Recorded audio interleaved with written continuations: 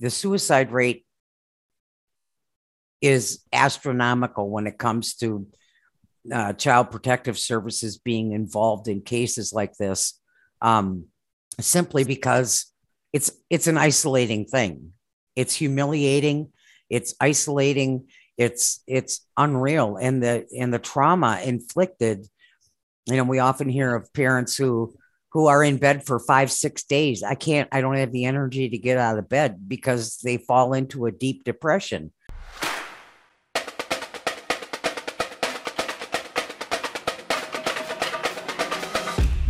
Welcome to Shout Your Cause with Sally Hendrick, a digital magazine where you can get found, get heard, and get inspired with content that challenges us to be globally minded.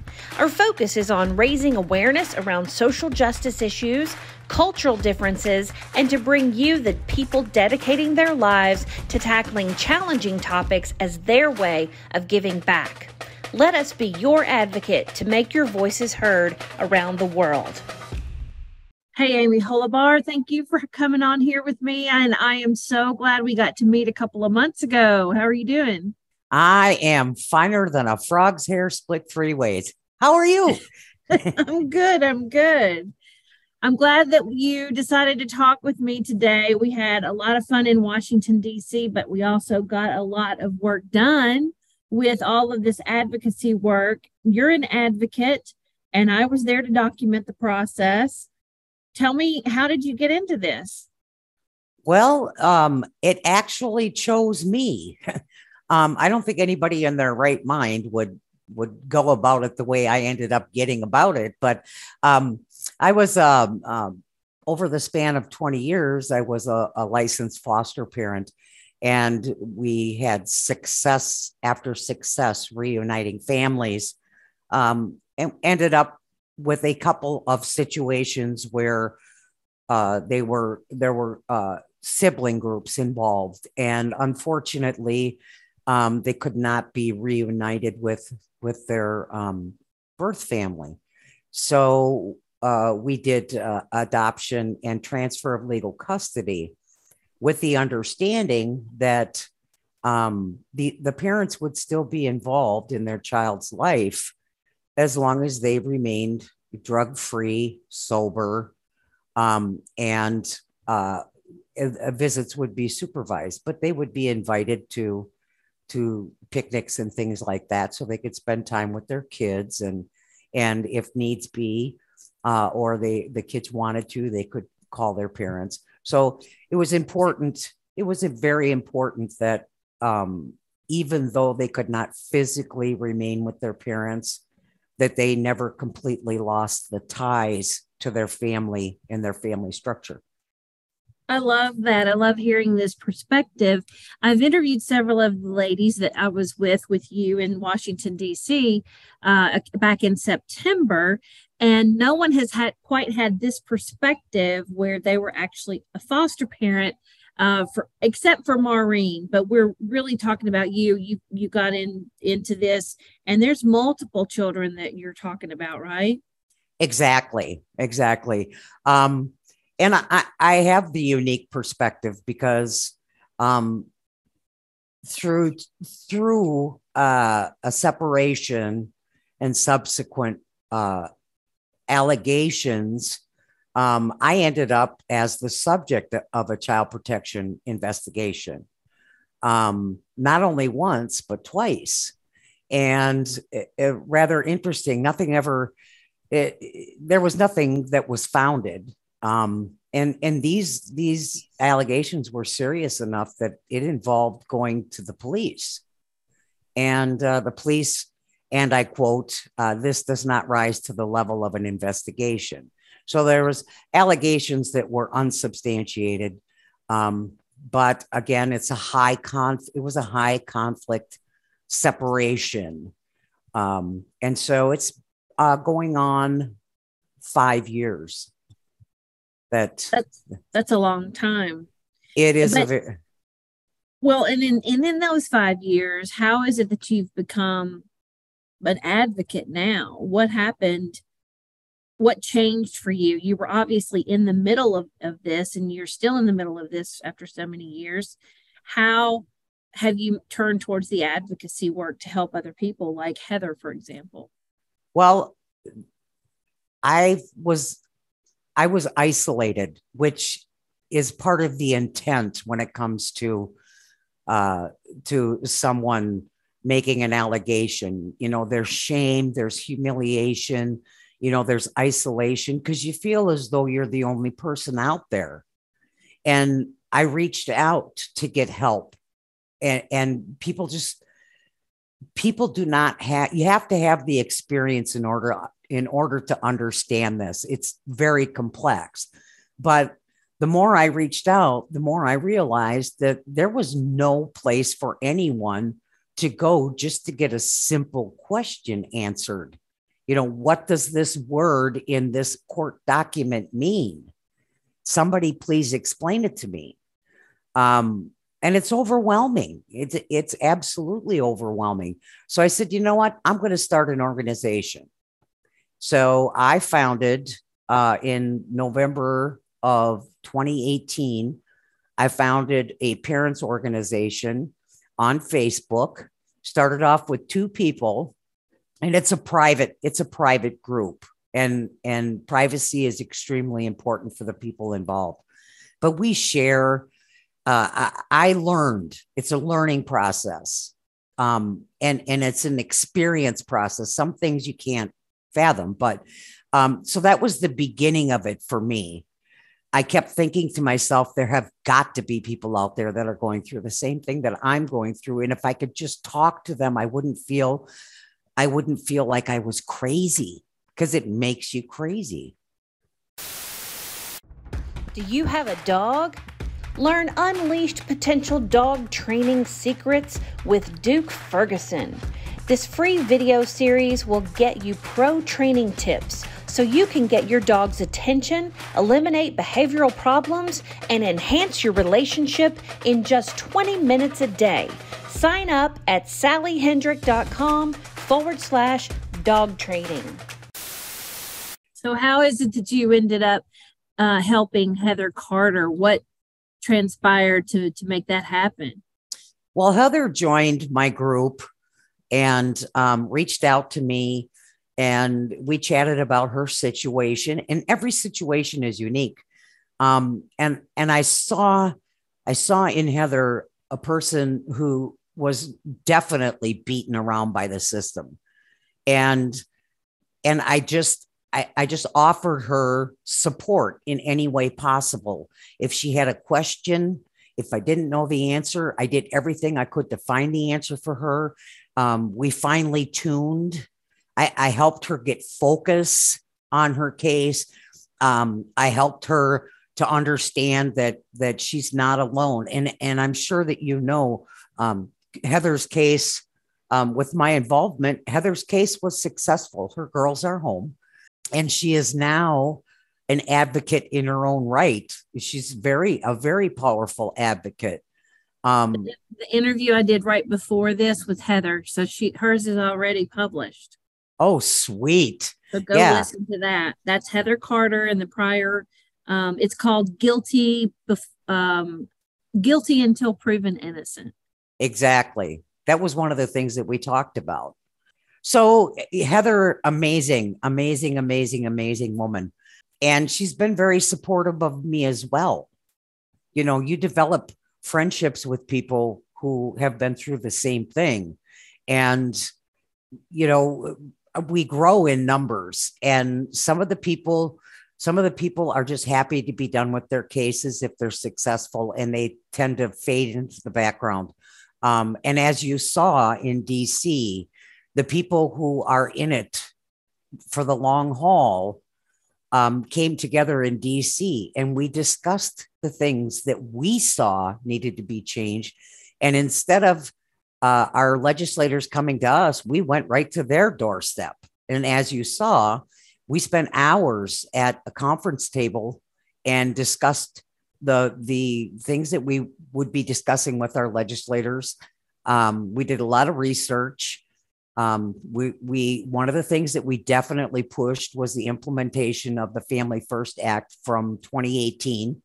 There are a lot of states that have not even begun to implement that. And it was 2018 and they got a 2-year reprieve during the COVID, we call it the COVID season.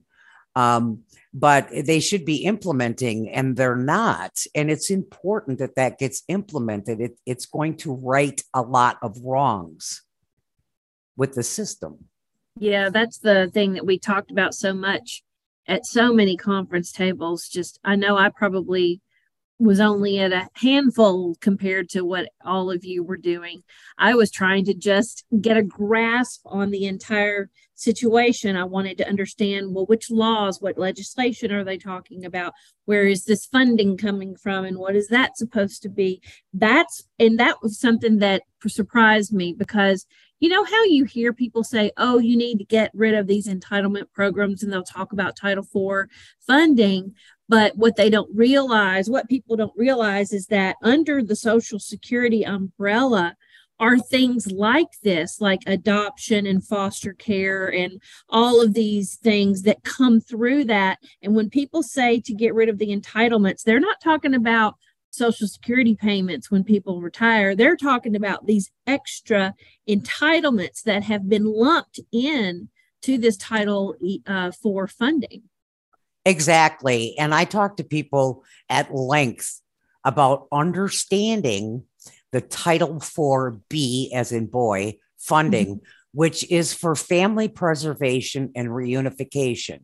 Now, the government funding coming into Title IV-B is limited. Okay. So essentially, the people who get that funding to help keep their family together, that's like, Charlie Bucket getting the golden ticket to see Willy Wonka. Okay. What we have in opposition to that is the Title IV-E, as in Edward funding, in which, foster care, kinship care, adoption, and the like falls under that. And that is unlimited government funding. Okay. So rather than, and we can't throw the baby out with the bathwater, as unfair as you see it is when you look at it on paper. What we're wanting to do is we're wanting to take those unlimited funds and actually divert them back over to Title IV-B. There should be more funding there for family preservation, for family reunification and the like. And I also believe that kinship needs to fall under family. Okay. Kinship shouldn't fall under adoption and foster care. I agree with you on that. I totally agree with you. If it's family, kinship, etc., keep it all the same. Don't put that over into the adoption arena. I mean, and we get it. I went through and did the research, and 80% of cases end up being unfounded. And 20%, yes, of course, there's always going to be something going on where you do need this system for these children, but we don't need the system to work unnecessarily against us. Exactly. And here's the deal. There's a lot going on behind the scenes that a lot of us are not even privy to. There's in 2020, I sat before the Minnesota Legislative Task Force on Child Protective Services, and they ended up going 2 hours over because they were listening to people who got 3 minutes on the mic. I got 3 minutes on the mic. Here we are 2 years later, they're doing the same process. However, it's closed off to participation verbally or physically by the people who are calling them out and saying, look, you've had this legislative task force going on, and now you're not allowing us to speak. But I'll tell you this, I did review the audit of the child welfare system from, I believe it was 2015. And I also reviewed the in Minnesota, the child welfare audit of 2020. And I will tell you the truth, the summaries are the same. All of the recommendations, and they were wonderful recommendations. All of the recommendations went unheeded and they just carried over. So, you know, being an advocate is a lot more intensive than a lot of people would think.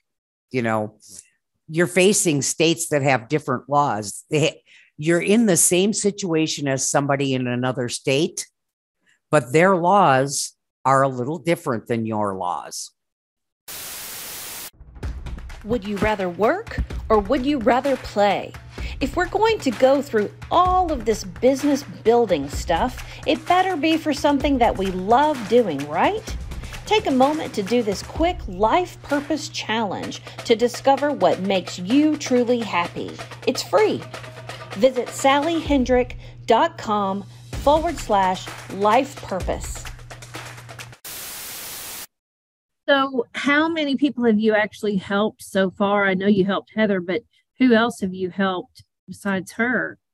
I'm in Minnesota, so a local mother. I helped her and her 3 children. But in one way or another, I've helped people from all across the United States. I'm working with a mother who is in a horrible situation. And it's at any given point in time, I can be advocating for 4 or 5 different people. And during that, I'm also an ear. So somebody will call me and say, you know, I just need to talk to somebody who understands. So, and then I give them insight and I help them over this, over the hump that they have. But I think everybody that I've had contact with, and it's been thousands of people throughout the United States and the world, I've been able to give them some insight that helps their cases. So I can't take credit for everything, and I won't take credit for everything, but whatever I can do to help, I know has been helpful. Let's talk a little bit more about what that means to be a bit more helpful. When we were together in Washington, we were talking about the other things that you're working on. CAMO for one, CAAMO, or Correct. is it C? Yeah, and tell me, what does that stand for again? Community Advocacy and Mentorship Outreach. Community advocacy and mentor outreach, or mentorship outreach? Mentorship outreach. Mentorship outreach. Tell me, what is that going to do? What is it? Well, one of the things that we definitely need to do, not just pertaining to child protective services or custody cases and things like that, we need to be proactive about being advocates for those in our community who need someone to advocate for them. Okay. And we need to network with people who can help provide services. I think one of the biggest crushes we have right now that's devastating is the lack of mental health services. That's everywhere. It is everywhere. The reason that does not work yet right in this country is the funding mechanism from insurance companies, because they just don't treat it the same as a physical injury. Yes, until it becomes a lawsuit, and then all of a sudden it's important, you know, and then they fall back on, well, if we would have had mental health services for this person, things might have turned out differently. So it becomes you can't put that on me. See, this is the reason why. This is the reason why that happened. But we don't address the reason why it happened. It's a catch-all sometimes. Do you want to stand out from the crowd with your content?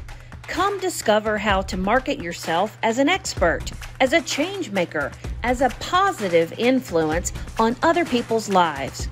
With the Exponential Marketing Club, you will learn the ins and outs of content marketing that makes a difference in the world. Visit sallyhendrick.com/club. CAMO is going to help people connect with services. First and foremost, we're going to help families who are involved in the child welfare system and or who have high conflict divorce or separation with children involved. We're going to help these people connect with each other so that they're not feeling isolated. Okay. The suicide rate is astronomical when it comes to Child Protective Services being involved in cases like this, simply because it's an isolating thing. It's humiliating. It's isolating. It's unreal. And the trauma inflicted, we often hear of parents who are in bed for 5-6 days. I don't have the energy to get out of bed because they fall into a deep depression. So I've found that talking with like-minded people and talking about our experiences, we're not stuffing it. And it doesn't have the same effect as it would if you just carried that around inside of you, bubbling and boiling. It helps to get that out, as in any situation, similar to that, being able to talk with like-minded people. And it builds a network. One day someone may call me and say, I just need to talk to somebody. I'm so frustrated, and they cry. And I say, I understand. What can we do? What can I do to help you? And a lot of it is based on how these individuals understand the necessity to be around people with the same experience, because no one on the outside, honestly, no one on the outside of this without the experience can even fathom what goes on. It's not until they experience it or it hits close to home and suddenly they feel it in their gut. And that's like the only way to really be able to empathize with people. Exactly. I mean, I have someone who's been with me for 4 years, and that person says, they did what? They did this. Isn't that against the law? Yes, it is. Well, then how are they getting away with it? You explain to me how they're getting away with it. Okay. It doesn't make sense. We're all raised with the assumption, if it ever comes up, that if Child Protective Services comes to knocking on your door or on your neighbor's door, they have a valid reason for doing it. And you said it yourself. 80% of these cases are unfounded. Mm-hmm. But the mindset is, if they're at your door, you did something wrong without any knowledge of what transpired or the intricacies of it. You did something wrong. Yeah, there's this guilt before innocent sort of assumption. Absolutely. It's already made. Why else? What have you done to draw attention to yourself? Exactly. And it's humiliating when your neighbors see Child Protective Services come to your door. And there's the big sign on the side of the car that says, County so-and-so Child Protective Services. And 3 or 4 people get out with a bunch of papers in their hands and they walk up to your house. Well, every Mrs. Kravitz in the neighborhood is craning their neck and straining to see who's coming to your house. And then everybody wants to know why, Yeah, just public humiliation is enough. It is. That's the start of it. That is the start of it. And people who have the mindset that you are guilty, if they showed up at your door, you absolutely did something to cause them to be there. Their mindset's already made up, and then there's the behind over the fence chit chat, oh, I saw so-and-so and oh boy. Yeah, it's a snowball thing. And it's and when you walk out your door and people, hey, or they point at you and talk to somebody else, that's isolating. You've been traumatized. No doubt about it. You have been traumatized. Turn what you know into what you do. Join the platform with the most ways to monetize what you know, whether it's online courses, coaching, memberships, podcasts, newsletters, communities, or more. Kajabi gives you all the tools you need to build, market, and sell it with just a few clicks. Sign up at sallyhendrick.com/Kajabi. That's Kajabi. So before we actually wrap up the conversation, what is your hope about the problems that you are helping to solve? What's your hope for the future? My hope is that there is an earnest effort in maintaining a family structure, that there are harmful laws that are rescinded or reversed that actually support the family. You know, we all understand no one's perfect. We're not perfect. We're not a perfect society, and we don't make perfect laws. They look good, but when they're applied, sometimes they're worse than the whole problem to begin with. I want to see families who would otherwise be ripped apart kept together. I would like to see foster care be less of a deterrent, or not a deterrent, but less harmful to families.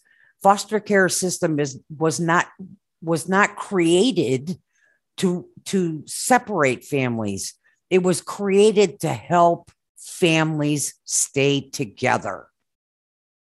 And one of the things that's really shocking is you can actually get into a foster care training program with the intent of adopting. Okay.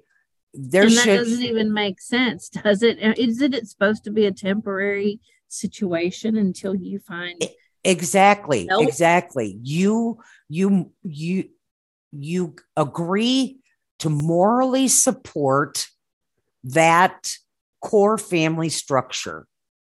That's what you do. But the powers that be make that impossible. And unfortunately, there are people out there who are foster parents. And I was a foster parent over the course of 20 years. I carried a foster license. It's a lot more involved than a lot of people think. I know it because I was part of the system. I think that because I was part of the system and became a victim of the system, I'm able to tell people there are some things going on out there that you really need to open your eyes to. Okay. We need a balanced system, and we begin with righting the wrongs. Let's get the Title IV funding reallocated to Title IV-B. Our concentration should be on family preservation and reunification. Let's make sure that we have a situation where we can get mental health services for not only the people involved and the children involved, that it's something that is automatic. You don't have to dig and dig and dig and dig and dig and dig and be turned down. Right now, my situation is I have 7 children. Trying to find mental health services for reunification is nearly impossible. People say we don't do that many kids. Okay. So just the fact, and it's unprecedented. That's exactly the term that was used. Unprecedented. Okay. So we need to focus on our nuclear families. We need to do everything in our power to help provide resources to keep that family together. And in the event that it does not happen, I think that we need to find some way to keep these children in connection with their biological families, be it a grandparent. We need to focus more on having these kids stay with relatives, with kin, rather than grandma and grandpa are perfectly capable of taking care of this child and raising this child. But you're not going to do that. You're going to give them to a total stranger. Okay. Because they're kin. This is how they say 6 months, 4 to 6 month range. If that child's been with the stranger, all of a sudden they become kin. Look up the definition of kin. That's not what it is. It's blood relation. Okay. It's familial relation, not I've been around you for 6 months. Now you're my kin. Well, I want everyone to refer to the article that I wrote about this situation because it goes over a lot of the details that Amy is mentioning here. And we all have the hope that a lot of these problems get solved, and we just have to start working on it one problem at a time. And I want to thank you so much for talking with me on this. And we're going to wrap up. Thank you so much for everything, Amy. Oh, you're so very welcome. Keep in touch with me and I'll keep you in the loop of the most recent things that we're doing. And happy holidays to everyone. Remember, Christmas is just a day. If you're without your children, you can celebrate that when you see your children again. Thank you for listening today. My name is Sally Hendrick. Be sure to visit our website for show notes and more information on how you can inspire others. If you would like to contribute content to our magazine, please apply on our website at shoutyourcause.com.